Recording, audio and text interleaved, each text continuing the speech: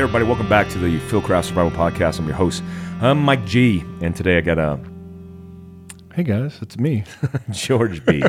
GB, I got GB on the line. What's up, George? Hey, not much. So you're doing the content now. That's your thing, right? You know, I did my first live yesterday, and I think it went well. I did the whole ask me a question just to kind of get the conversation What were the going. questions asked? One was like, how has your life changed in Fieldcraft? What's your favorite movie? What's your favorite movie? My favorite movie is I have a bunch of them. You know, Favorite, though? My Come on. favorite I can watch over and over again is The Town. It's that bank robbing Oh, movie. yeah. I like that for some reason. That's I a don't good know. movie. I like Benny Affleck in it, man. He The plays a old good character. school. Is Wahlberg in that one?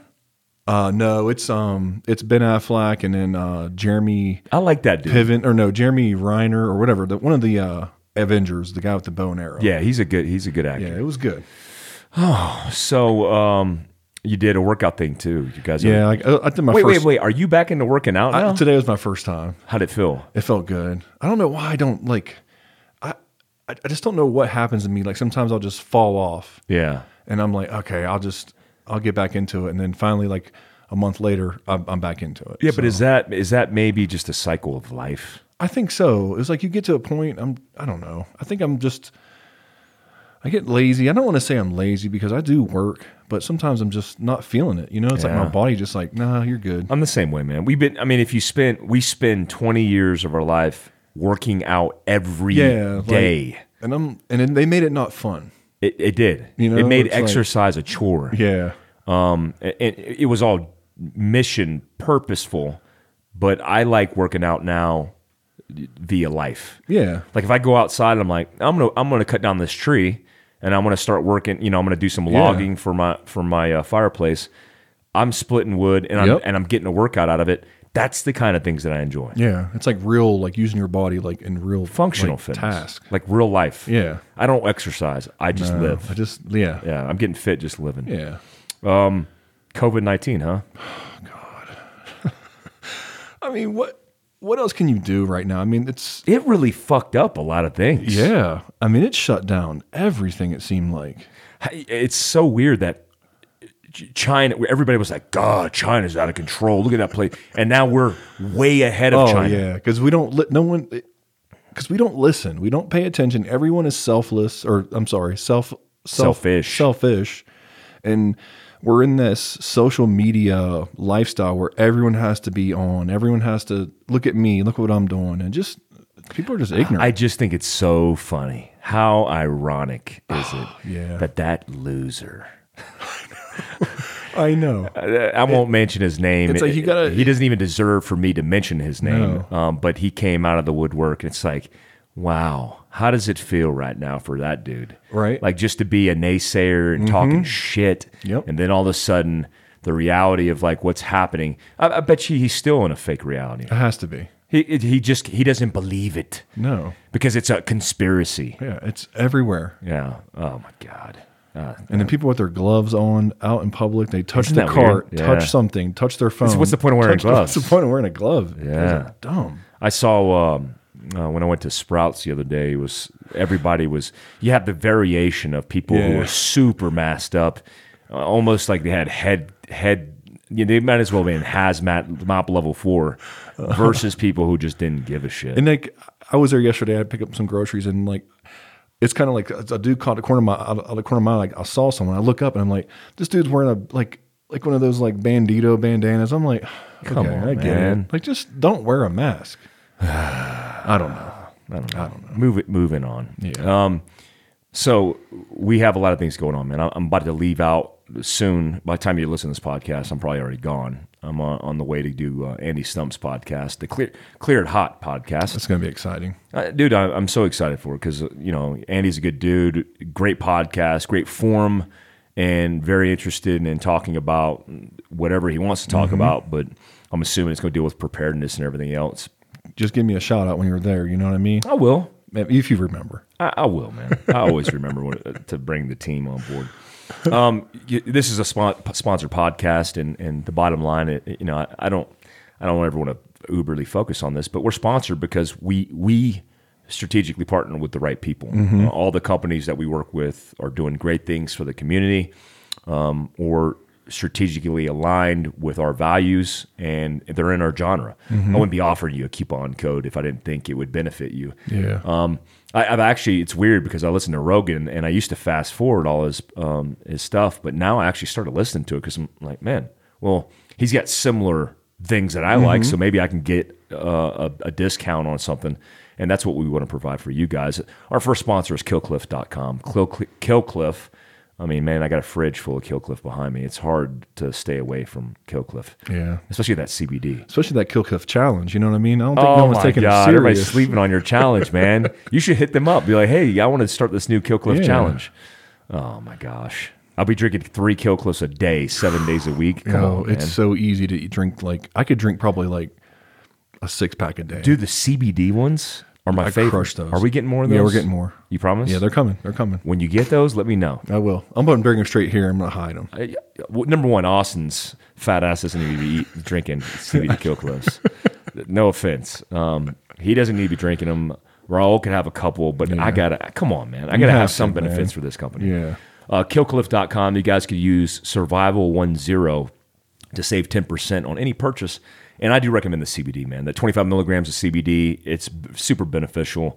It's helped me a lot. All the guys here at Fieldcraft who have tons of injuries, we're big fans of CBD, but really big fans of Killcliff.com. Also, our podcast is sponsored by KC Highlights. Oh, yeah. Ironically enough, this is a KC Highlights podcast. We podcasted Alan Wang, the CEO of KC. Great guy. And great guy. Great company, man. Yeah. Great values, great philosophies. He's a great like family man. He's like about his family and stuff. I love that. I love it too, man. I look forward this year to getting to know him a lot better and getting tied in with KC if this fucking COVID would go away. I know. It's ruining everything. Oh, gosh. You guys can go to Fieldcraft. Fieldcraft, one word to save 10%. In this podcast, I said Survival10. Please forgive me. Yeah, it's Please. just a mistake. You know what I'm going to do? I'm going to do that thing where it's like, hey, guys, you guys can use the coupon Fieldcraft. And I'm going to embed it into there, make it sound all awkward for you guys. But Fieldcraft saves 10% at KC Highlights, HILITES.com. Also, we're sponsored by Bravo Company Manufacturing. BCM, look, strategic partner. I'm a BCM gunfighter. Bravo Company Manufacturing is one of the best AR-15 companies in the world. They give back. They do a lot of things for veterans. I love BCM. Big shout out to John Chang, Black Powder Red Earth. Paul Buffoni. Paul Buffoni. All the guys, the gunfighters at BCM. We love you guys. We appreciate you guys. If you're interested in graphic novels, make sure you check out Black Powder Red Earth. Yeah. Big fan of them. Also, for the uppers that we're ordering, they're still getting built and all that stuff. So please be patient with us. Once Do you we have a get list? them, Have people been hitting you up? I have the emails for people who just have hit me up. So Well, if we sell them out, order more. Yeah, I'm going to order more. We have 10 uppers coming. They're getting built. I don't have a timeline right now. I'm going to reach out probably tomorrow. Are those Black Powder Red Earth? Those are the 11.5s? ones. The ones that you. Yeah. Okay. Those are the ones. So the ones here's what we do, because we're not selling guns yet. That's not what we do. But what we're doing is we're selling uppers, but we are selling the BPRE, the Black Powder Red Earth versions, which have a couple unique features, and that's the same gun that you'll see us running at carbine or DMR courses, designated marksmanship courses. In fact, me and Kevin will be in South Carolina at Sawmill, and we'll be using those guns. So I'm super excited. If you're interested, info at fieldcraftsurvival.com. Also, this podcast is sponsored by TriArcSystems.com. TriArc Systems, I have nothing bad to say about TriArc Systems. And every single... Oh, it reminds me, Gina's Guns ready to try 11. Okay. Remind me after this to pick that Okay. up. Look, I have their Tri 11. I have the Commander version of it, which is the short-barreled Tri 11, a double-stacked 9mm, one of the best guns that I've ever owned. Some guy asked me, he goes, hey, man, I got the option between a SIG and that. Why would I pay that extra money for that expensive of a gun? And here's my answer.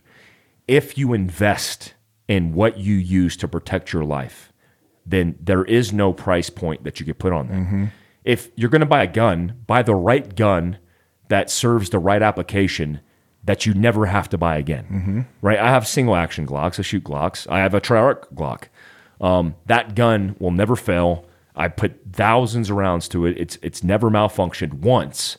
And that's the same way I feel about any gun that I purchase. So I invest in firearms because they are the thing that is going to save your life. And you want the most dependable, reliable, and really the most aesthetically pleasing. I mean, it's like if you bought a woman, you just want I don't want no. why are you going to go slim pickings on? Not going down to Fort Bragg Boulevard or something. Yeah, you know what I mean? no offense to the Vietnam chicks, but I'm trying to go to Raleigh. You know what I mean? Yeah. Go to Cary. That's where I found my woman. Is it? Yeah, up in Raleigh. Look at that, man. Look at that. So you guys could use Fieldcraft, one word, to save 5% on any build at triarchsystems.com, and that's TRIARC. Also want to give a big shout out to Dometic. Look, we're working in overlanding. We sold out our overland training course that's coming up. Once some stuff dies down, we're about to fill all the calendar space in the open, and that will include more of those courses. I'm also driving my truck, which is the Go Rig Challenge truck, to Montana, and I'm going to be sharing a lot of content over the next couple days. But one of the things I'm adding to my setup is a Dometic fridge. You guys could go to shop.dometic.com. Don't go to www.shop.dometic.com. Go to shop.dometic.com and use Fieldcraft, one word, and get free shipping. They also they're clearing out their inventory. They have 25% to 50% off all their stuff. Make sure you check them out, dometic.com. I'm sorry, shop.dometic.com. Use shop.dometic.com. Also, this podcast is sponsored by Tier Tactical. Tier Tactical, look, man, great guys. If you didn't hear the podcast with Chris Van Zandt, I'm going to have Lee Bugsby I can't on wait. my personal. I'm stealing him, man. That's fine. This is going to be Mike Force podcast time. If you guys haven't heard the news, I did start my own podcast called Mike Force Podcast. It's not launched yet. We're doing some episodes to launch that. But make sure you stay tuned for that. And Lee is going to be on there. But Chris Van Zandt, I podcasted him. They have a bunch of great guys. I podcasted Jason Beck from the CEO of Tier Tactical. And they've been gracious enough to give us a coupon code Fieldcraft to save 10%. If you see the bug out stuff that I'm doing, I'm always using the Tier Tactical bug out jungle ruck because that ruck's one of the best rucks in the market. I use it for hunting, outdoor, camping, whatever. It's real good. What are other sponsors? We have Uncanna. Uncanna is a CBD company. They're all natural, great guys, veteran owned, and they have a coupon code for us, Fieldcraft20, to save 20% on your entire order. Whoa, that's a big one. Uncanna coming on the woodwork, man. Rangers lead the way. Thank you for that. And the last one? We got AT Overland. They're a local company here in Prescott. They do a variety of things for your rigs. They make, I guess, camper shells, or would you say? Yeah, it's the camper shells. They do. I have the AT Summit, which is the flip-up version, but it goes in the back of the camper, and then it flips up. But if you've ever ran a rooftop tent, they're pains in the ass. Yes, they are. And it's almost impossible for one person to manage it. And when I had, I'm a big dude, and I can get up there and flop that thing over, but it's difficult. It's not easy. And so I went the Summit camper route. I have that on my truck. I'll be highlighting that. But Adventure Trailers Overland, AT Overland, you guys can check them out. And if you do hit them up, make sure you mention Fieldcraft and let them know that we sent you their way. They might give you a good discount. Every time I go into work, I drive past Summit Off Road. Yeah. And I see your truck out there, man. It's looking good. Good, man. They Like hit the me up light bar today. and everything. Is it on there? Yeah. The one on the windshield? Yeah, the big one. The KC It lights? looks so cool. Does it look good? Yeah. I didn't see the back though, because it was in the garage. Yeah. But I got airbags on it. It looks now. tough, man. I have airbags that are automated from the inside. So you go, like hydraulics. Yeah. It's good looking good. It looks tough, like it's ready to hit the road. It is going to hit the road. Yeah. When we go to Cali, I want to drop the rear end. Oh, yeah. Play some Ice Cube, Okay. Just kidding. Jason Aldean. So, hey, guys, this podcast, we got to catch up with Alan Wang, from the CEO of... I wish I could have stole this podcast from mine, man.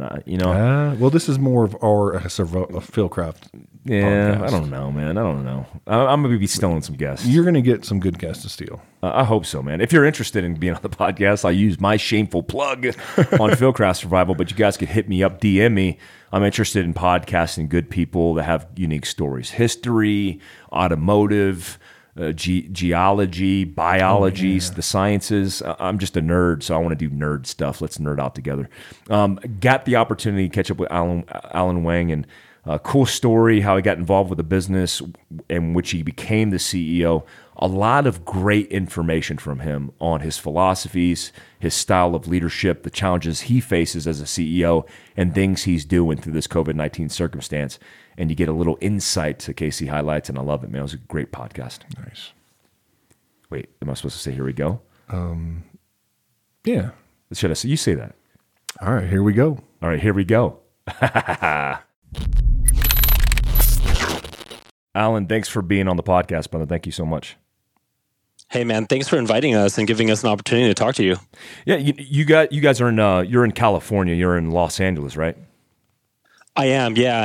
I'm based out of here, along with several departments and the original Casey operation. And to date, the most of the assembly and distribution is in Williams, Arizona, a small city near the Grand Canyon. Yeah, I love that. It's right in our backyard. I think it's probably an hour and a half from here, but beautiful, that part of headquarters in Arizona. Out of LA, how are you guys doing with all this COVID-19 stuff? I was just on the call with my brother this morning, kind of reflecting on the current conditions and looking at things that we need to be thinking about. And part of what we talked about was just how grateful we are to have built the business over the past 5 years. I think it's just our nature to be very early adopters in technology. So, we're doing pretty good. I mean, considering, all the pivoting that we've had to do from an operation standpoint, we were able to go to a limited work remotely for, I would say, 75% of the staff within a couple days. Most of our systems were online, so people could work from home. And then, we just had to implement some processes for people that had to remain within the office for assembly and production or shipping. So, their safety is still our biggest concern. And as agencies release information and best practices, we're pivoting and trying to adopt those best practices as best we can. As far as the business goes, from a sales perspective and demand, we've been building demand for a couple of years now, and I think that's paid off. Seems like a lot of people are still actively pursuing their hobbies in building their vehicles or fixing some of their vehicles. So far, we haven't been impacted too much, but I think our goal is to be prepared for the worst and take it day by day, and you can't think too far into the future. Yeah, that's a real good observation. I've actually noticed that too. I mean, our local off-road shop, Summit Off-Road here in Prescott, my truck's there right now, but there's a whole bunch of people who are getting outdoors. I see more people now out hiking, mountain biking, exploring off-road in UTVs and vehicles. And so, it's an opportunity, I think, for a lot of people to get outdoors using the time they have. And I could see how, that ties into vehicles and obviously lights with you guys. Tell me about KC Lights and what you guys are doing through this whole process. Are you guys adapting and changing anything about the business right here and right now? And how is that for you in the future? Because it seems uncertain because there's no definitive end to this. So are you guys prepared to flex on the fly to adapt? You have to. And I think some businesses are doing it, way better than we are. I read an article about a company who's making kind of pop-up shelters and pop-up tents that had to pivot to making kind of medical dividers and, for hospitals that are setting up mobile stations outside of the hospital. So, I think a lot of people are doing that, and we are the same too. I think our focus has always been, funny enough, not necessarily lights, but really people, bringing people together, really helping people look inside themselves and figuring out, what are their growth potentials, right? And I think if you focus on the people and help them really be the people that they can be, great things can happen. I mean, I think it's a huge driver of innovation, of creativity when people feel safe, when people feel challenged. So I think our work has always been people. I mean, since early on, the original founder, Pete, many stories that are told about Pete nowadays were really centered around people, right? Providing for people, helping people take things to the next level, encouraging people.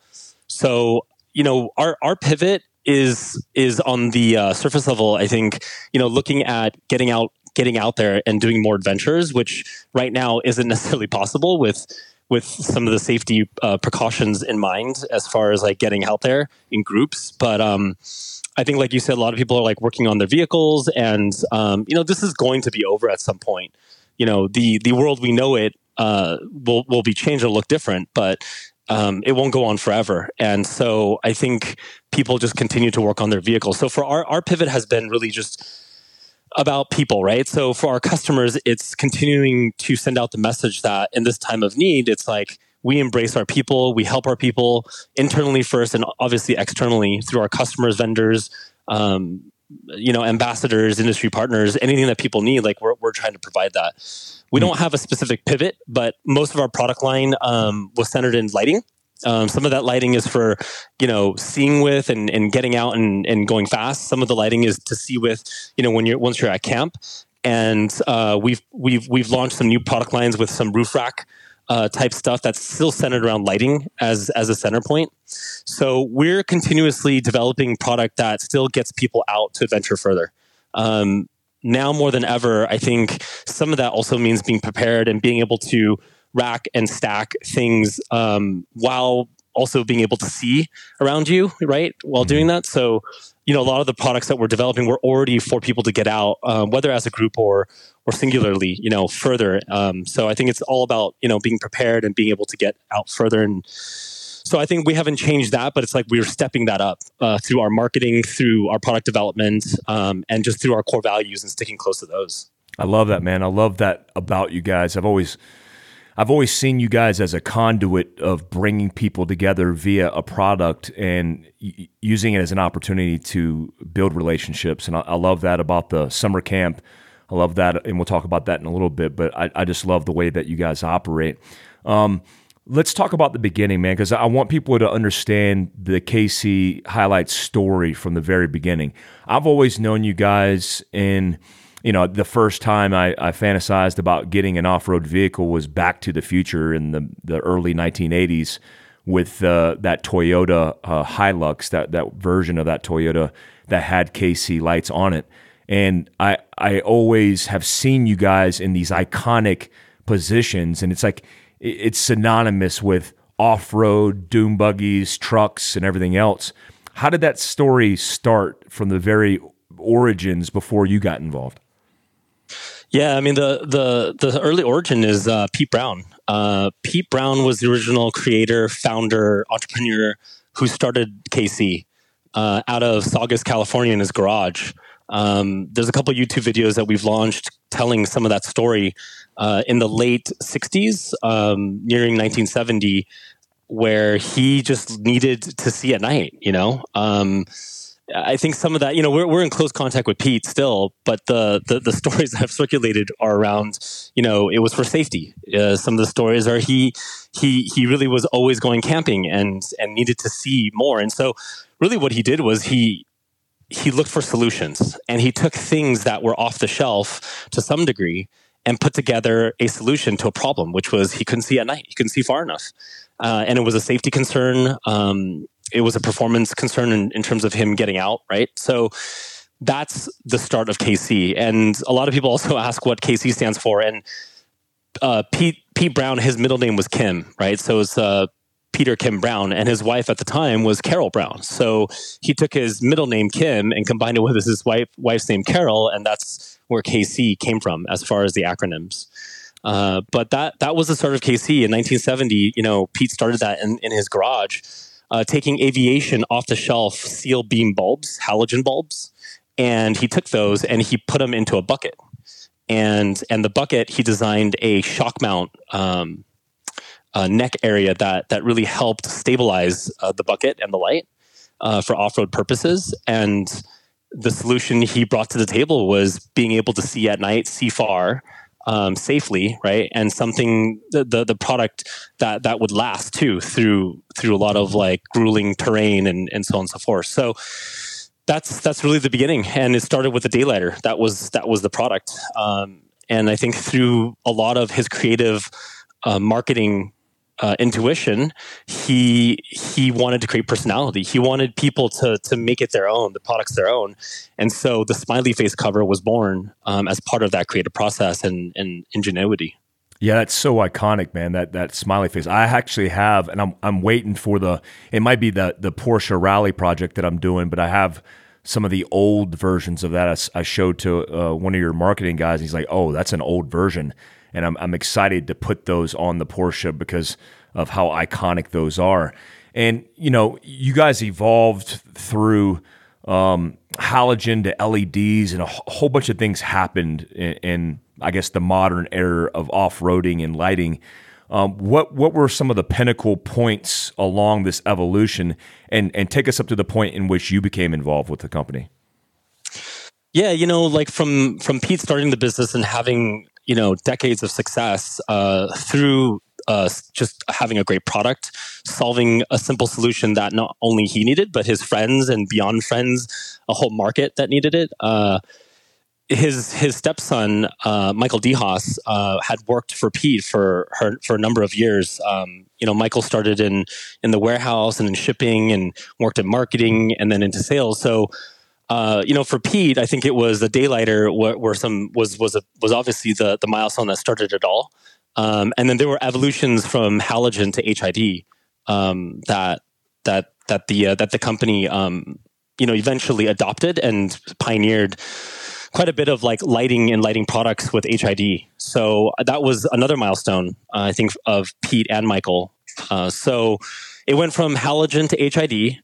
HID provided quite a bit more light, more efficient, sometimes at a little bit lower price, depending on the wattage. But HID was another milestone for the business. And when Michael bought the business in the early 2000s from Pete, Michael continued that tradition of unique aesthetic design coupled with like practical solutions that a market needed to see with, right? So different sizes of lights, different shapes, different applications, mounting solutions. So through those years from the daylighter and HID type applications, Michael evolved that to the Slim Light, right, and the Apollo Pro, which are like different size round lights in halogen and HID. So a lot of those things continued KC's success, from the late 90s, from the late like 1980s all the way through early 2000. And actually, I like to talk about like, sometimes milestones aren't good, right? Sometimes milestones are just a challenge in reality. And I think one of those milestones that really helped us look in the mirror was when LED, became popular, and we were really kind of behind, strategically behind, getting on that train. So I think that was a huge setback for us.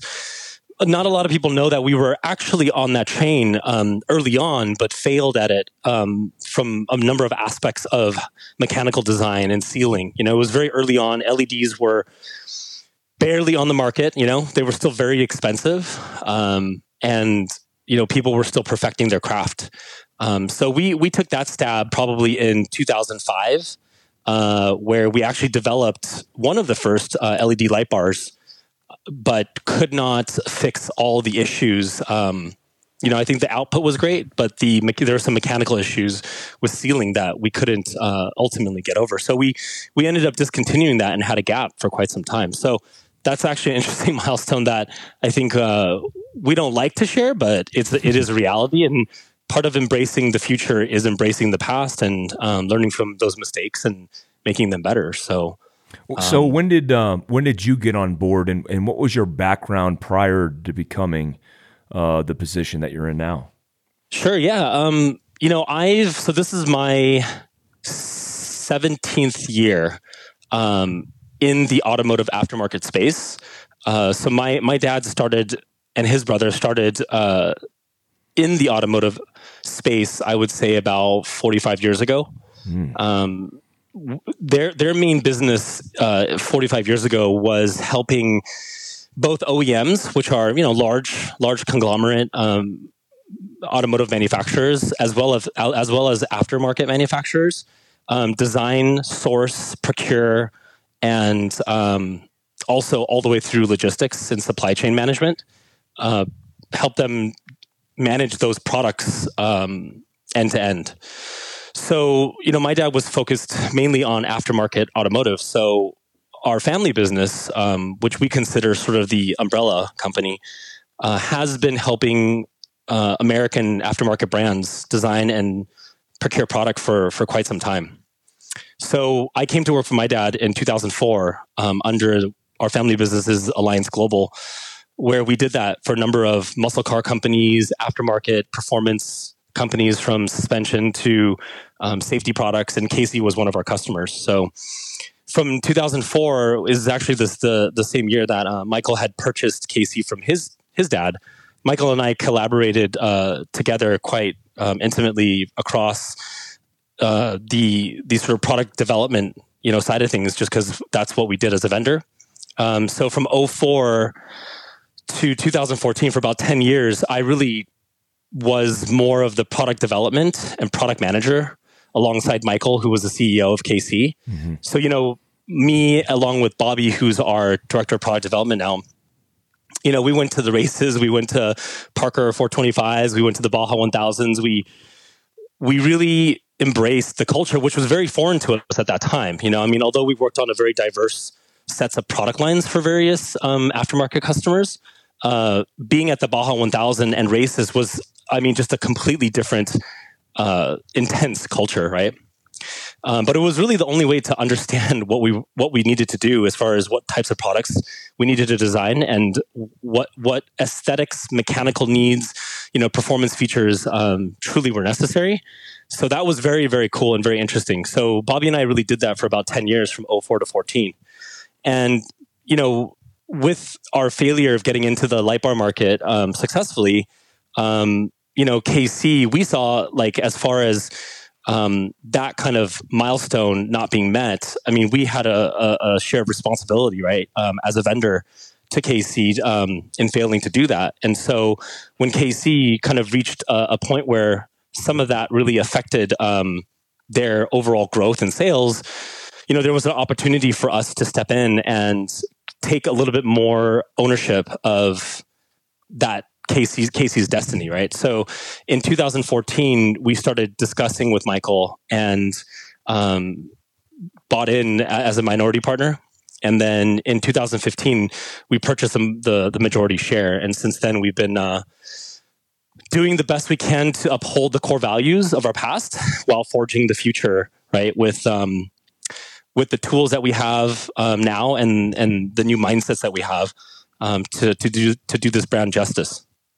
That's really awesome. So it's almost like a shift into the I wouldn't say modern era, but you guys are prepared to progress and evolve. And what I always find interesting about understanding kind of the aftermarket automotive world, because of our relationship with Fieldcraft Mobility and our mobility training and stuff, is that a lot of companies, for example, go after big names like the BJ Baldwins and the off-road racers, and I think that's cool.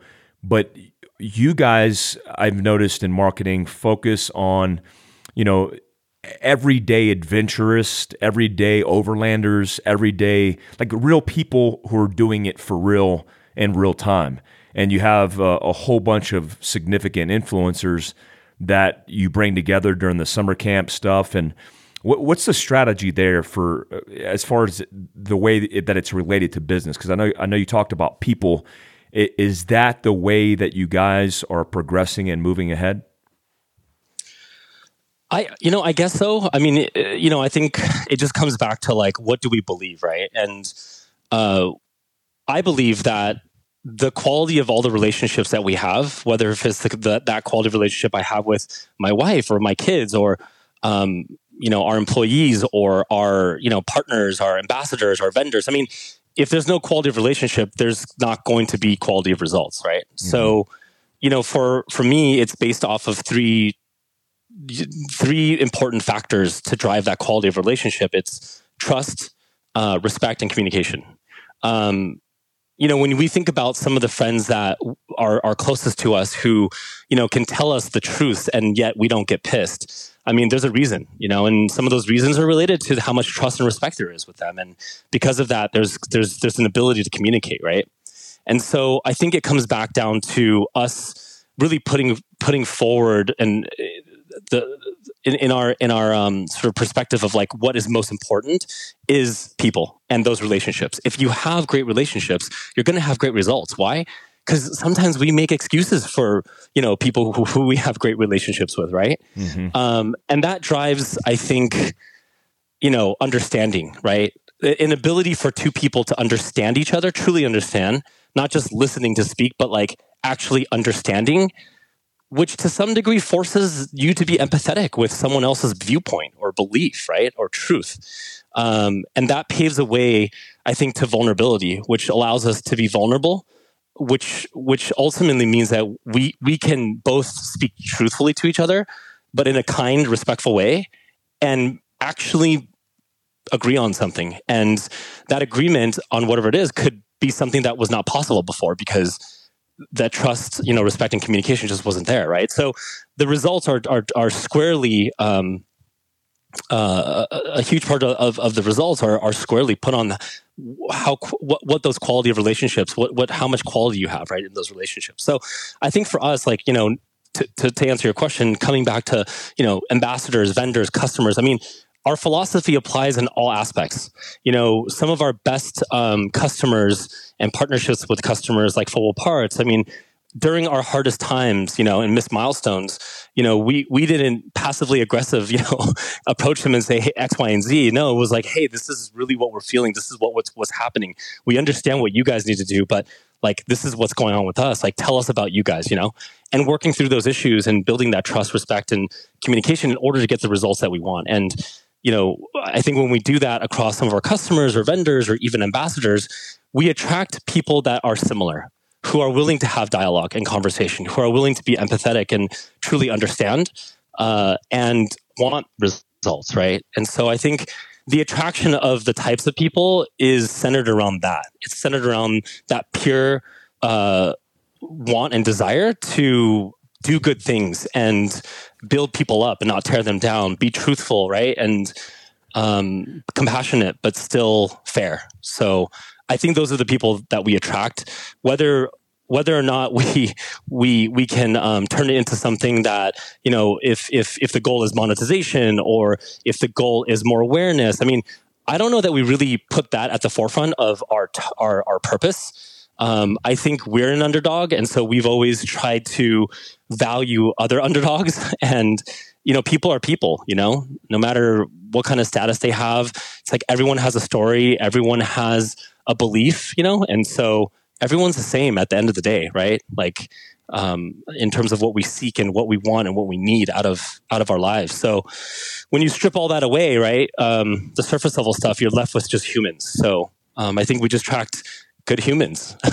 Yeah, I think that's absolutely spot on. I think it's one of the deliberate tactics that we use in a purpose-driven business where we don't think about the bottom line as one of the priorities, because if we just do our job and we're true to, our visions and the purpose in which we want to fulfill, which happens to be giving back, which happens to be education, which happens to be providing value, the monetization is going to come. But I see so many businesses fail and not putting people first and putting, the bottom line or monetary gain and profits as number one.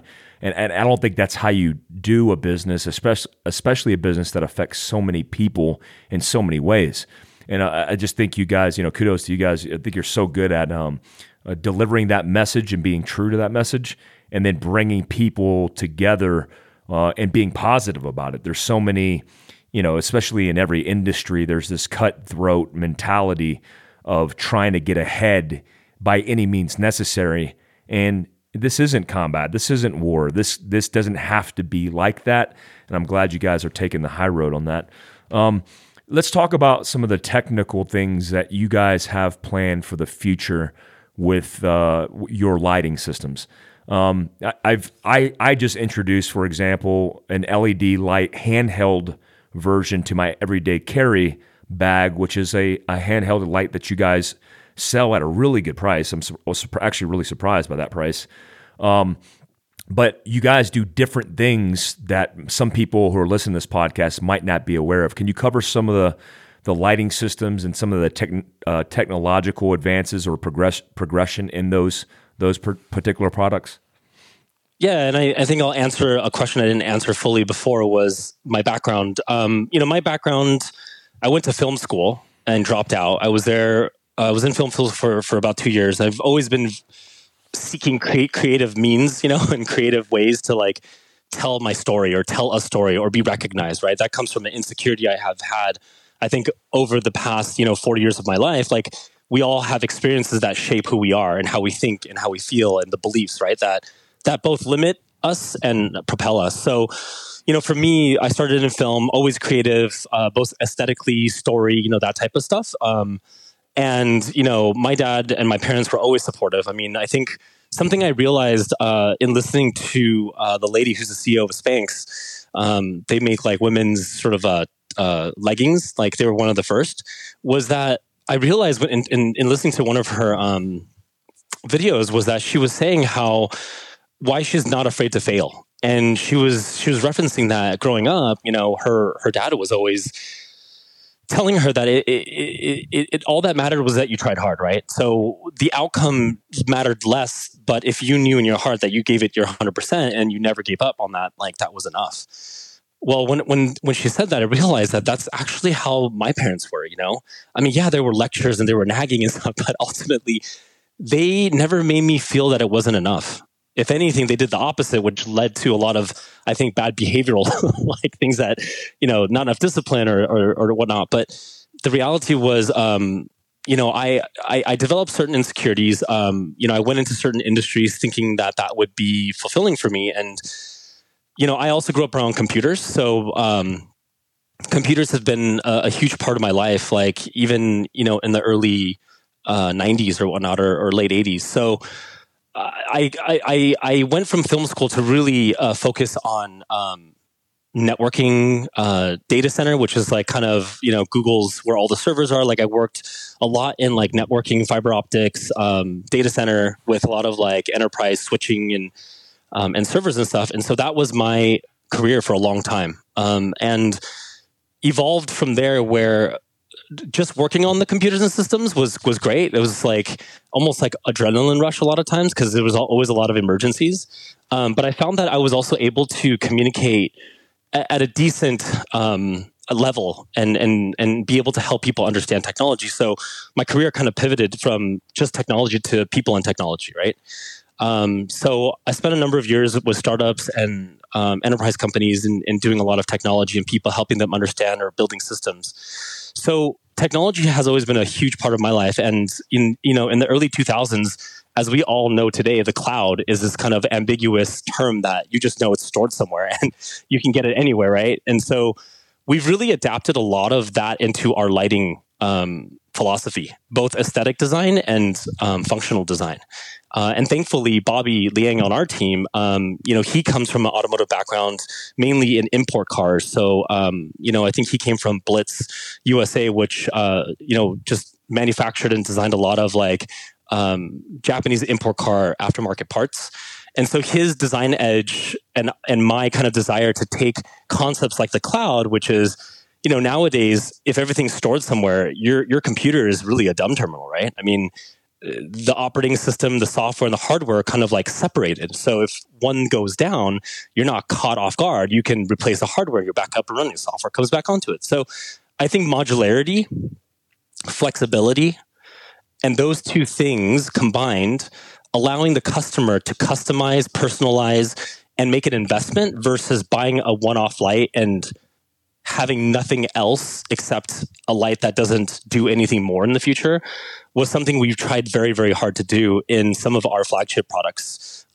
some of the Gravity Pro 6 stuff that we do with interlocking rings that allow lights to link together for the purpose of, widening the width for different car applications and allowing you to like move it from a Ford Raptor to a Jeep, or depending on how many lights it needs going wide, swapping out beam patterns to like our Flex series LEDs, who was designed to not only change color bezel rings, but also link together. Like these are all concepts taken from sort of the tech background that I've had that really, inspired me to see how far can we go, right, in this industry. And so Bobby and I, although I didn't come from automotive originally, Bobby was in automotive. And so you have two people who are very out of the industry of aftermarket to some degree, coming in and trying to disrupt both aesthetically and functionally, right? What a typical engineer would look at something that we're designing and saying, what are you guys doing? Like, this doesn't even make sense that you could do this and you shouldn't do it, right? So I think a lot of our aesthetic and mechanical designs and stuff came from tech, and Bobby has put an awesome spin on all of that and bringing that to reality. And then we've really stuck to our guns as far as like halogen, as you know, is a bulb, right? It emits light, and a lot of that light is reflected back into a reflector. Well, we took a lot of that, and that's part of our Gravity LED series, where we really utilize light going back into a big reflector to our advantage. It gives us an increased capacity and ability to shape the light, send the light where we want it to go, send more light to one direction versus another. So in street legal applications or like off-road applications where we need an extra ordinary amount of light going somewhere, it gives us a ton of real estate on the reflector to point it a certain direction or go further. So that's kind of like, in general, what really inspires us to do things differently. Again, both aesthetically, mechanically, and conceptually with a lot of the technology. I love that, man. It's super innovative, and I love the idea, the integration of technology. I always think that's the home run, is this not just having dumb lights, but this integration is super important.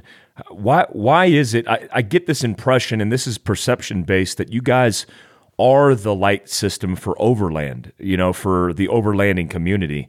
Has that been a strategy from the get-go every overlanding, I would say, influencer or ambassador is typically running your lights, and you guys have done a great job at bringing that community together. And there's a lot of focus on that, where other light companies have focused on racing applications or, Baja desert applications. The overlanding community, which is one of those the largest emerging markets, all I see is KC. Is that something that was deliberate early on, or is that just something that happened organically? I think it's both. So, my brother, who heads marketing, had a vision for identifying sort of this, not niche, but like just this genre, right, of overlanding, which, to some people is just vehicular camping. To others, it means something very different. Like I've spoken to you before, in the military, overlanding is like a way of like completing missions and a necessity, right? So I think he had identified that, hey, this is a market of people that exist, and we really should look into these types of people, because they're actually not that far from who we are. We love to be outdoors. We love to challenge ourselves and get out. We'd like to be prepared, and we're kind of geeky too, right, to some degree, right? I mean, there's a huge mix of just normal people who just love being outdoors and exploring. So, I think one pillar is like he identified that pretty early on, after we had bought the business, that's one segment that he was really interested in. And we were lucky to partner with a number of friends, really, and ambassadors like Trail Recon, who has an awesome YouTube channel that really helps people understand, what that means and what products that he uses and why. So, I think it's part design and part organic. I think going back to what we talked about as far as like the people we attract and why, it's just like we're all the same. I mean, normal people, humans, good people. And some of it was just by design and targeting that, hey, there's a market here of people that are like us. So it's like we really need to reach out to these people and make sure that we're connecting with them and to some degree marketing to them. Very awesome. Very cool. You have this summer camp. It's a summer camp thing. It's a program that you guys have where you bring people together. You do a whole bunch of cross training, which is really cool. Last year, my guys participated in it, and we got to teach first aid and treating trauma, a little bit of recovery. What's the concept, or what was the idea for doing this summer camp? And can you tell people about that? Because I think it's super interesting because I've never seen it done by a company before. Yeah, I think it's more of a get-together test bed for us. And so, the early origins of it, I know Ollie Sedigat on our team now, Director of Marketing, had an early vision for it, and it was inspired to, really think about a summer camp concept where we brought people together for a number of reasons, right? A number of purposes. I was always like thinking about something like that. I mean, I think, I living in Los Angeles, I went to Coachella. I haven't been to Burning Man, but a lot of my friends have. I mean, there's a lot of festivals that bring people together, some based around music, some others like TED Talk or TED, and the one in Austin escapes my mind right now. But there are a number of festivals that bring people together for different reasons, right? And really, summer camp was something that internally and with our ambassadors and even customers, we could come together and just spend time together outdoors. And part of that time that we spend, Ollie had envisioned that we would provide training seminars and education pieces, and really not to push anyone's product, but just share information, right? And give knowledge and information to people who were just interested. And maybe some of it was just they were not like prepared to ask for the help or the knowledge, or didn't know where to get it, right? But to bring people together. For myself specifically, I want to see summer camp evolve where it's a family thing where, people look forward to it every year. Growing up, I did, YMCA summer camp. I mean, so much of that, those memories are a little bit of anxiety, I think, going to summer camp, like not knowing, who you're going to see or what group's going to accept you or whatever it is, right? For others, the anxiety was, well, like, how cool am I going to be and whatever. So I think summer camp combines like the insecurities of the past with what we really want out of life now and in the future.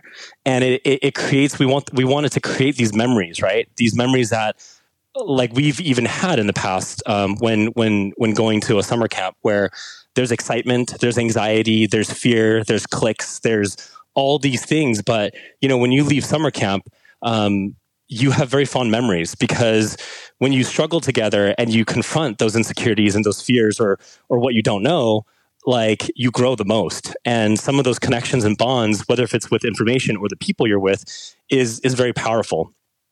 So I think summer camp to us is something that we want to see grow into a generational event that fathers, mothers, daughters, sons all can share together, where they set aside time once a year.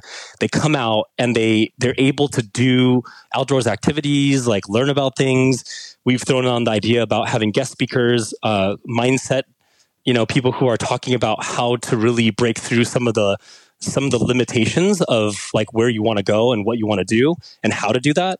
Looking at meditation, looking at things that really help the self be the best that it can be. So, from outdoor stuff to fieldcraft survival training courses, it could be like using the tunic. And I mean, there's so many things we can do to educate, right? And get people excited about these ways to learn about what you can really do, right? And be active in that.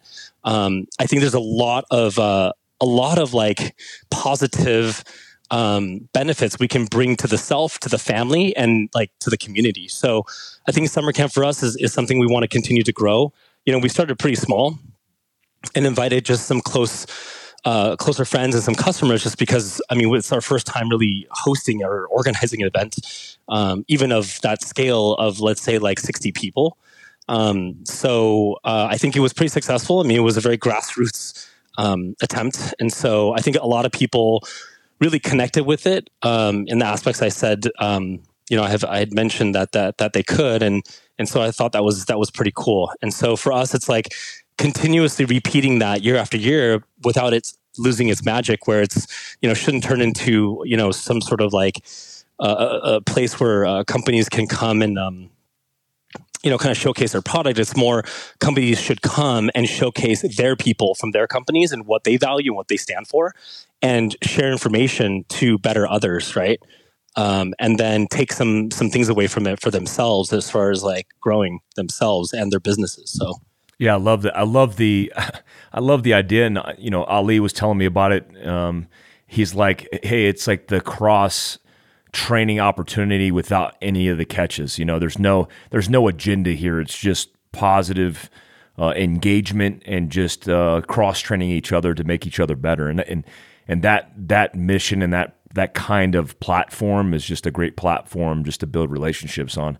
We're starting this. My brain was lucid just thinking about the opportunities here, because we're starting the Philcraft Youth Program, which is FYP, to train and mentor and educate young men and women, young children, on preparedness. How do you use a tourniquet? What are things to look for when you're in public and you're potentially in danger? How do you get out of a fire or a problem like that? And then I think about like the integration of, KC Lights, the vehicles, and then the kids. And I just think all that stuff to me meshes together, which is why, as a company, me owning Philcraft, I'm so excited to work with you guys. Yeah, just looking at having a yearbook every year, and being able to like exchange words on a yearbook. When's the last time we did that? Really cool. And having a yearbook of memories from previous summer camp in this year's yearbook, where you can share and write, and it's like there's so many lost pastimes that are meaningful, that have made us who we are. And I think especially in the age of technology, which is not evil or bad, it's a part of life now, that we get to disconnect and actually participate in some generational customs, right? That's and traditions. That's what it is, man. We're really trying to uphold and build more tradition, I think, in a nutshell. And it's not just products that are needed in tradition, it's people, right? And stories. And that's a big part of, I think, our job as leaders. And a leader is not just someone who, is managing people. Anyone can be a leader, but it's our job to craft great stories so that people continue to craft even better stories, like within the company, externally in the company. Like we've got to drive the narrative. And a lot of times our own narrative in our heads is just a narrative that we believe is right or true, but we don't know that for a fact sometimes, but sometimes our brains tell us it is. So I think that limits us like heavily. So summer camp should be a place where we drive tradition, and we drive a lot of that understanding and truth, and really try to uphold and maintain and build new traditions, right, for our kids and our friends and so on and so forth. Yeah, I love that about you guys, because I want. Shaping culture is so important, and I'm kind of over this. I've seen so many influencers and so many people do it because it's tied to business, where they don't even, they're not very interested in living the adventure or really getting outdoors and just being. They're more interested in, capitalizing. So I'll drive my rig on top of a mountain, take a picture, and then I'm going back to town. I like about you guys is it seems like everybody who's associated and affiliated with KC are real people doing real things, and everything's very organic. Nothing seems forced, and I love that about you. When we're talking about the future of your business, I imagine in the industry that you're in, there's a whole bunch of toxicity. You're progressing, trying to keep yourself aligned in your vision. What's your overall sense of the industry? And I don't know if you define that as off-road or if you define it more narrowly as lights for off-road. But what's your overall sense of the industry and where it's going? Because I'm interested to get your input. Last time I was at SEMA, it wasn't even a car show anymore. It was all overland, off-road, and it seemed very heavy in that space. It almost was an overland show. Where do you see the direction of the industry going? That's a good question. I mean, I don't know that I have the best perspective or understanding of to really answer, where the industry is going. But, with regard to SEMA, I think it serves its purpose, which is, showcasing the latest trends, right? So I think the industry goes with whatever sells. I mean, I don't know if that's just capitalism or, just supply and demand. So, as far as the industry, I think one of the challenges of being a manufacturer is that you design something and sometimes people copy it, right? I mean, it's inevitable. It's not something that's only as of recent. This is a lifelong thing. That's why there's patents, right? So I think one of the areas that the industry is going is, in general, is like how do you develop great product, but then protect it and make it your own without, I think people exploiting it, right? And so, in the early 2000s, like for LED light bars, for example, to your point, it was a sea of probably LED light bars, right? I mean, kind of similar to now, in a both positive and negative way. COVID masks, like N95 masks, surgical masks, gowns. I mean, we have LED light bar China companies sending us email blasts on them having N95 or KN95 masks available, right? It's like, I think the industry is going to a place where innovation and true creativity is very limited.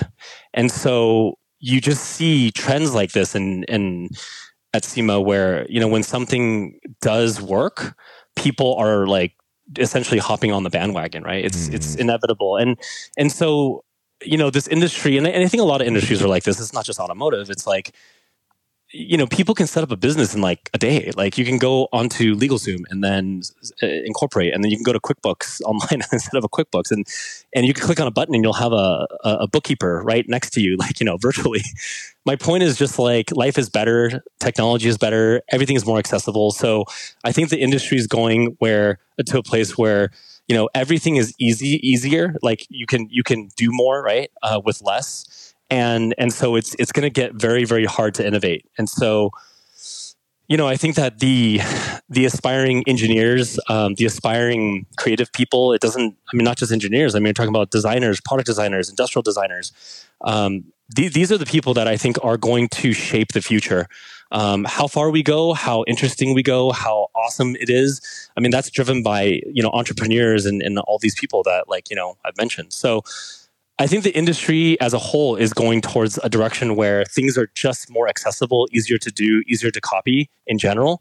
And so like a lot of manufacturers have to really innovate. And I think the innovation is not just product, but it's also marketing, right? And above all else, I think it's authenticity. It's, do you really bring value or do you not bring value, right? And if you don't bring value, then you're going to be a short-lived company. If you bring value, and sometimes that value, again, is not just product, but it's also what is the special sauce that you bring to the table, right? For us, I think it's people. It's uniting people. It's growing people, through building quality relationships and generating results that, are aligned with that quality of relationship, being truthful, right? Being upfront, stepping aside if you don't bring value. I think that's the way that I see everything going, as an industry, and even as our world changes so quickly with, again, just the ease of doing anything. We just have to get more creative and we have to keep on innovating. So, but I think SEMA, going back to your point, is a great place for trends to surface. And I think you'll continue to see SEMA as that, and you'll continue to see those trends, at SEMA. And, that's why there's a sea of any product that does well, right? So yeah, it's so true. Being the CEO and a managing partner as well, I'm interested in kind of your day-to-day and some of the things that you do in practice. And we talked about this on a live feed on Instagram where, about habits and how you make habits that purpose that drives you. Are there specific things that you do through a daily routine that are just systematic in your success, or things that you've mapped out, or processes that you do? Do you listen to podcasts? Do you have special routines? Walk us through like the CEO mind of Alan Wang. Yeah, and I'd love to ask you that same question. So if you have time, I want to know yours too. It's funny if I drew like a split vertical line down, right, and I put all the attributes or things that I know that I actually should be doing or should be how I should be behaving, and on the other side I put I'm sorry, on one side it'll be actual, right? So my actual behaviors, right? And on the other side, it's like, what should I be doing, right? And I would find that like of all, like that long list on the right side of all the things that I should be, right? I know what I should be. Just like I know if I want to work out and lose weight or build muscle, it's like, you know what you need. You don't need another book. But yet we find ourselves making the list of, we already know what we need to do. We know how to get there. But yet we revert constantly back to the actual people that we are, the humans that we are, right? And so to your point about habits, I mean, habits are the basic like building block to routines, right? And the routines then build like success and results, right? So for me, the point I'm trying to make actually is that I'm horrible at my routine. I know what I have to do. I don't always follow it and I regress. And so I'm constantly having to like readjust and remind myself of the actual routines and habits that I really need to adopt. But as a whole, I'm an active kind of person. So like working out, and what I do is I use a spin bike or I run. I run for 4 to 5 miles, or I spin for like 45 to an hour. That pretty much was a habit I created for myself like 2.5, 3 years ago. And I promised myself I would do it 5 times a week. Well, I never did it 5 times a week. So I started promising myself I would do it 1 time a week. And I never did it. So I started promising myself I would do it for 5 minutes 1 time a week. That was easy enough. And you know what? So many people, like so many podcasts have said that, including, your philosophy. It's like, don't wait and just start. If you'd never start, like we just waste all of our time, right? Like thinking about what we didn't do, what we should have done. So, I have to constantly go back, but I think working out is a big part of it, and I don't do enough of it. My routine in the morning looks something like this. I wake up, and I'm pretty much like on apps, right? I'm looking at news. A lot of what I do too for the business is a lot of our systems are online. So we check like our task apps. Like we've got project management apps. We've got dashboards and reporting that we can look at that's generated overnight, and we can kind of see like what's going on day to day, whether it's from sales or inventory levels. So my routine, a lot of it is getting like a high level, like of what's going on in the world, what's going on in the business. And then, I'm off to sort of help with the kids, in the mornings. But I think it's like just getting up and going through a routine of checking in on what's been going on. One of the things I've implemented more recently, and it's not always in the morning, but I do try to do it in the morning, at least once, and then once throughout the day for 10 minutes at each time, is meditation. I think meditation, I know sounds really, I don't know, just not solid or solidified as a concept, but really what it does for me is it just allows me to like calm down, right? Sometimes I'm just too wound up, and the next conversation that I have with someone isn't really me anymore, right? It's just a wound up Alan that might say wrong things, act too aggressively one way, and it allows you to calm down and really come back to like the person that you should be, and allow you to react, actually respond rather than react. So meditation is definitely something, and working out. Those two things are pretty key to my routine and things that I'm implementing. So I think those are pretty important to both ground you and bring you back to, instead of like really fight or flight or using the part of the brain, at the lowest level where, it's really just survival, right?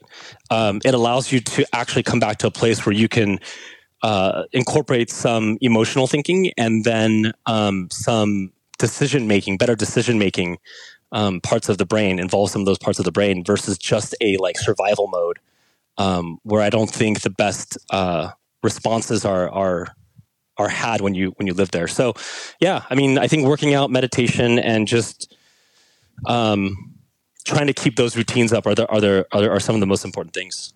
As a leader, I'm curious what kind of leader you are. How would you define yourself as a leader? Some people think, they lead from the front. They trust their subordinates, and they're good at decentralizing. When you're doing management with people, is there any tactics or tips that you use in how you lead specifically? Is there an ideology behind it? I think it comes back to like building quality relationships, like I said. So the way I lead is, I think my process for hiring, which, like everyone has their own method, but is really looking for someone who has that ability to want that same thing, which is building a quality relationship above and beyond the skill set that they have or have not, right? So I think I've always hired based off of like personality and the willingness that I see to persevere and loyalty, ability to be empathetic, right? And just work hard. I think another aspect of what you asked, as far as like what my leadership style is like, is I'm a kind of in the battle on the front lines with people type of person. Obviously, that strength is also a fault, but I get pretty hands-on with a lot of stuff. So, that could look like working directly in the customer service ticketing system, even to now, which as of late, I've really tried to ease off. Justin on our team, who's our customer service manager, does a great job along with our customer service team. But I'll roll my sleeves up and go into Zendesk and basically help with tickets if I have to, because I feel not just an obligation, but I feel a huge amount of reward, in helping people solve problems. So I think that I really identify people who have heart, and then provide support, guidance, build a quality relationship, build trust, respect, good communication, loyalty. And I think that skill sets typically can be learned to some degree. And so that's kind of the leader I am, is in there with you, really leading and not just managing. But I think that's a lot of that's just because I'm typically in the past have just been just love, learning and working on things. And so that's kind of in a nutshell, I guess, the type of leadership that I have. And then, I think with my leadership team, the same thing is like teaching them, the same qualities, and really stepping back from the people that were kind of automated to be, like I reference the Matrix a lot. It's like, we've been given a lot of programming, right? I mean, a good example I always use with my team is I'm such the different person in dealing with my kid than I am with my leadership team. It's like my leadership team, I'm constantly wanting to coach. I provide them with coaching, opportunities, like, sit down, be empathetic. And I come home and the way I discipline is like I yell at my kids, right? So it's like, what would that look like if, although they're by words called a kid, but if I treated them more like, an elder, if I treated the kid more like someone at work, like that level of patience and giving them an opportunity to be heard and really like approaching them that way, what would happen? And, wow. I mean, when I actually tried it, it was like, that's amazing that my son, who is 5, like all I needed to do was do the opposite of what I thought I was going to do, programmed to do, right?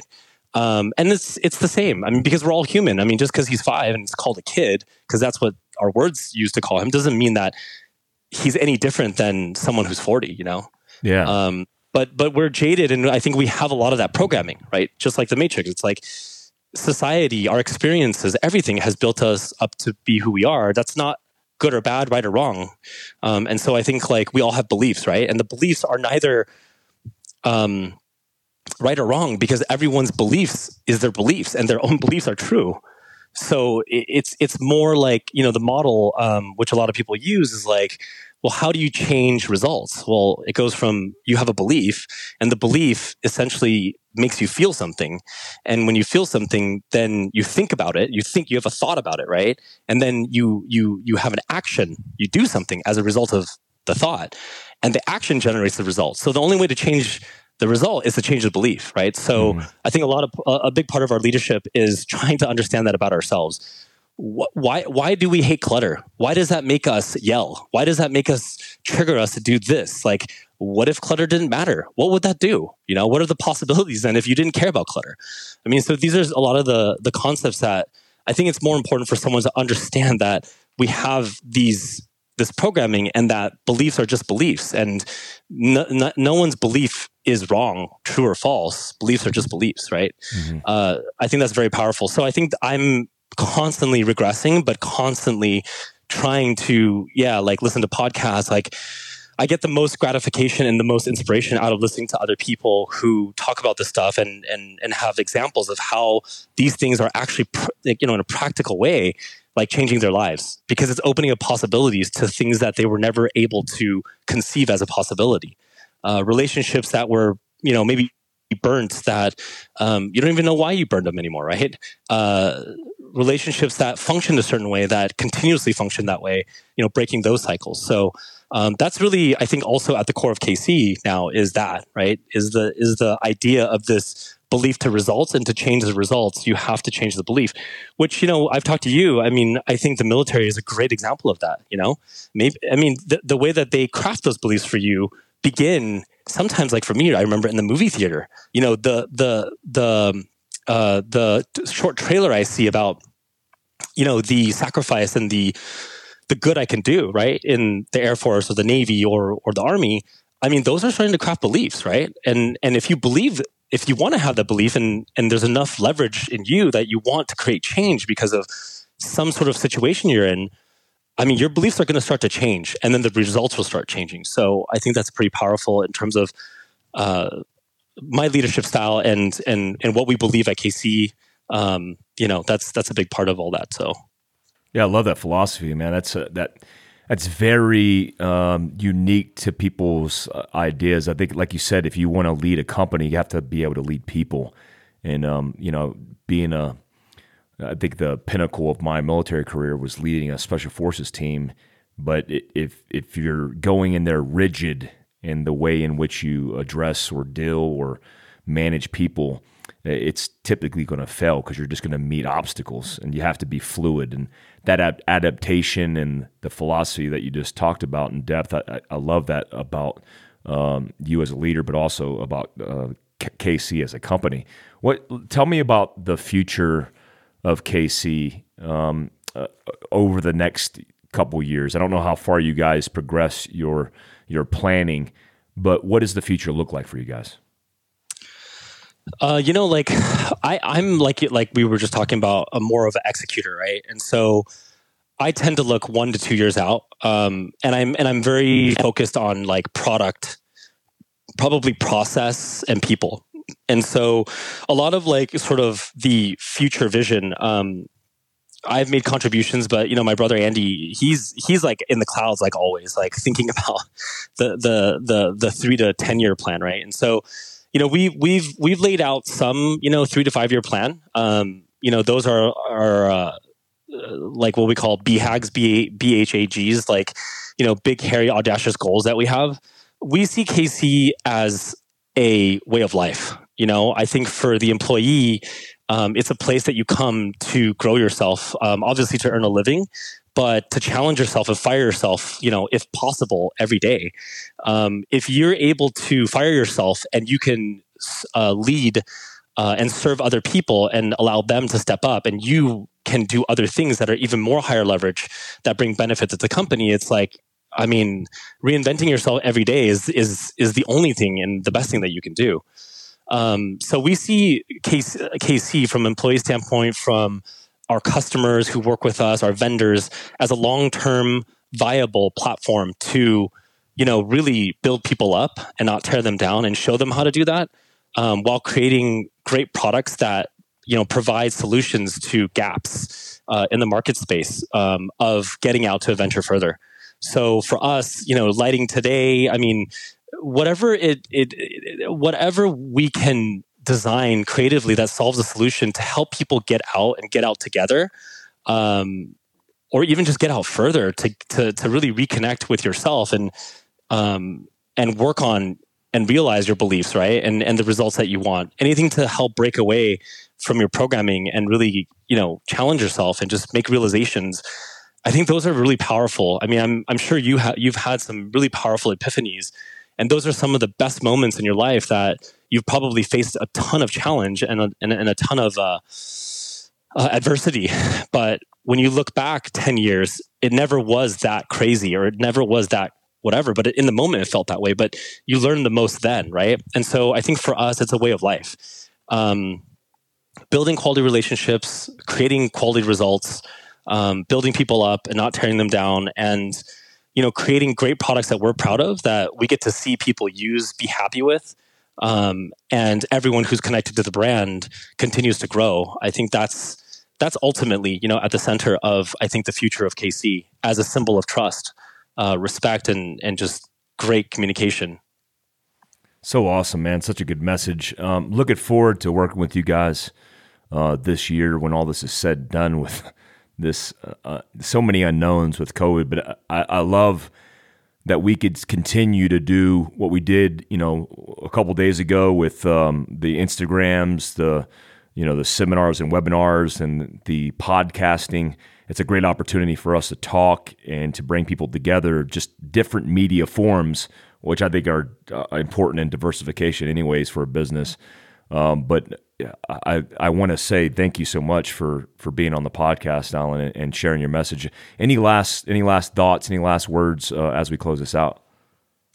Yeah, just like what your routine is, like someone who, I follow you obviously, so I take a lot of what you say to heart. I believe in the same things. And so it's always great inspiration to hear like kind of the bits that of how to be successful and where to start from you. What is your routine like as a CEO, a father, and obviously a very experienced in the military? I mean, what is your routine? Yeah, I have several things that I always talk about in social media, because I want people to kind of follow some of the things that have made me successful. I do look at the patterns of life in which we live. You could break those down into habits. They do determine your ultimate fate, especially in your short-term habits are going to definitively determine your rates of success in the future. And that could be a long-term effect, negative or positive. I always tell people it's similar to hygiene. If you, let's say you're just brushing your teeth and you only brush one side of your mouth every time you brush your teeth. Well, yeah, you won't see any apparent results, good or bad, in the near term. But it ultimately leads to potential problems at a latter date. And so I tell people to try to instill habits, daily routines that are going to accumulate in success. One of those, like you stated, is podcasting. I think podcasting, especially in the world and rate in which we move through that world, is super important. It's an opportunity to take, and partition your brain committed to one experience of learning lessons and then objectively learning something from somebody else that you might have otherwise just checked out and stared at your windshield for 40 minutes during a commute. And I tell people it's like the Cliff Notes version of getting all the information, all the pertinent information in one shot, just like this podcast with you. I mean, people are going to benefit learning through your optic and through your experiences. I think the second thing is I've always implemented something as mundane as a cold shower. I take a cold shower at the last 5 minutes of every shower that I take in the morning. That boosts my metabolism. It actually, I've been doing it since I was 15 years old, because I knew I was going to survival school and special operations. And I heard somebody say at one point that it's good to get immune to that, and it makes you stronger mentally and physically. And it's something that I've always done as a routine every morning, but I've seen a significant metabolic and psychological enhancement in my day-to-day routine. And it just sets me off on the right path. Something else that I always try to do is I'm big on making lists. I mean, in a world where you could easily get overwhelmed by personal and professional lives, with so many tasks, of so many things to accomplish. If you don't accomplish the small tasks that you set out for yourself, you're going to walk away from a day feeling that you've done nothing, or feeling under accomplished and like it's been a waste of your time. And I think if you go to bed, that moment in which you're like in silence thinking about the day and how it went, if you have some of those things that have been checked off and don't without an expectation that you're going to accomplish it all, I think that's a good indication of progress. And everybody, especially in today's world, wants immediate gratification, but that's very difficult to attain, but more realistic in attaining if you stick to habits that are going to make you better.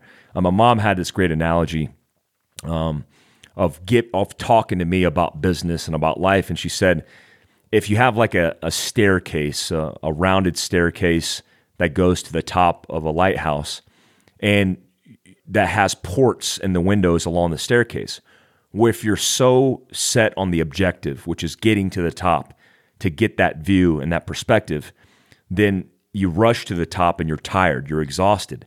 And then when you want to savor that moment and that experiences, the only thing you have is fatigue and you're not even in the moment.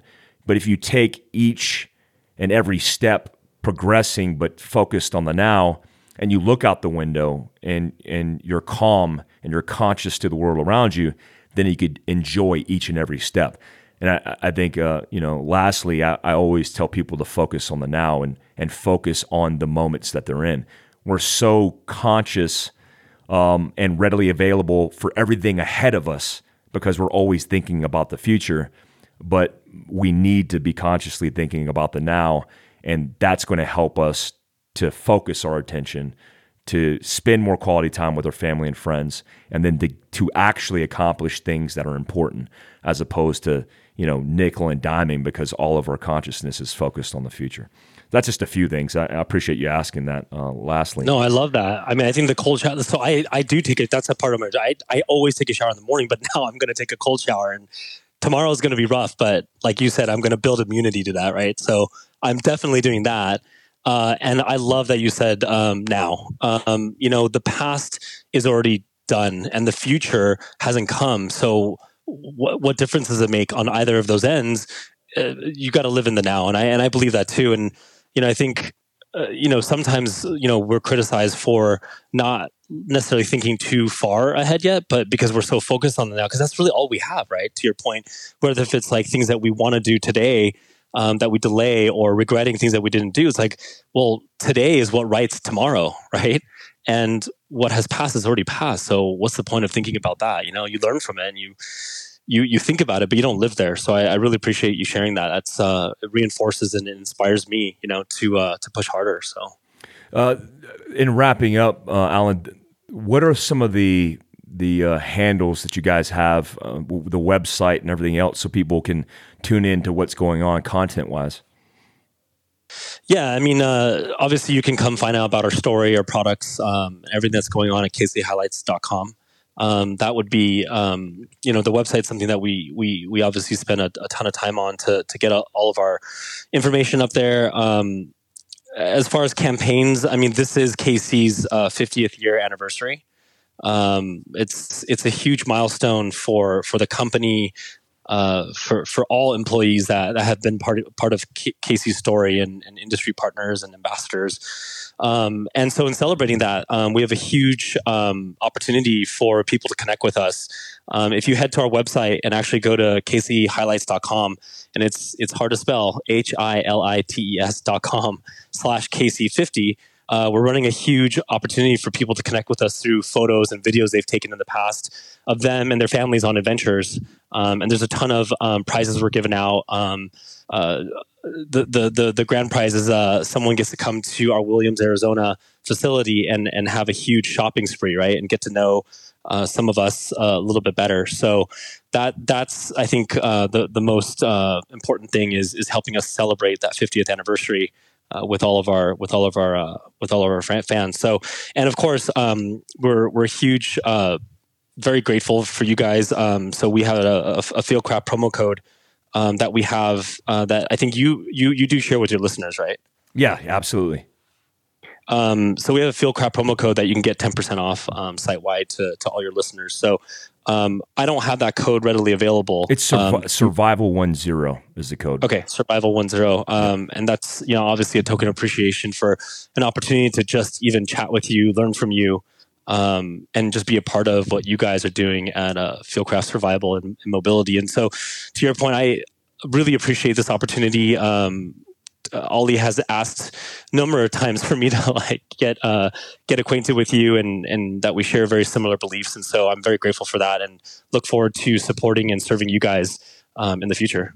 Well, I appreciate it, Alan. Thank you so much for sharing your story, KC's story, and thanks for being on the podcast and appreciate everything you guys are doing. If you guys have any questions or anything else, feel free to email us at info@fieldcraftsurvival.com. We could relay them and then stay tuned into KC's content, because we're going to be doing stuff in the near future when all this stuff settles. But you might see us on webinars or seminars and digital media as we continue to work through this COVID-19 thing. Alan, Wayne, thank you so much, man. Hey, thanks again a lot, Mike. I appreciate it.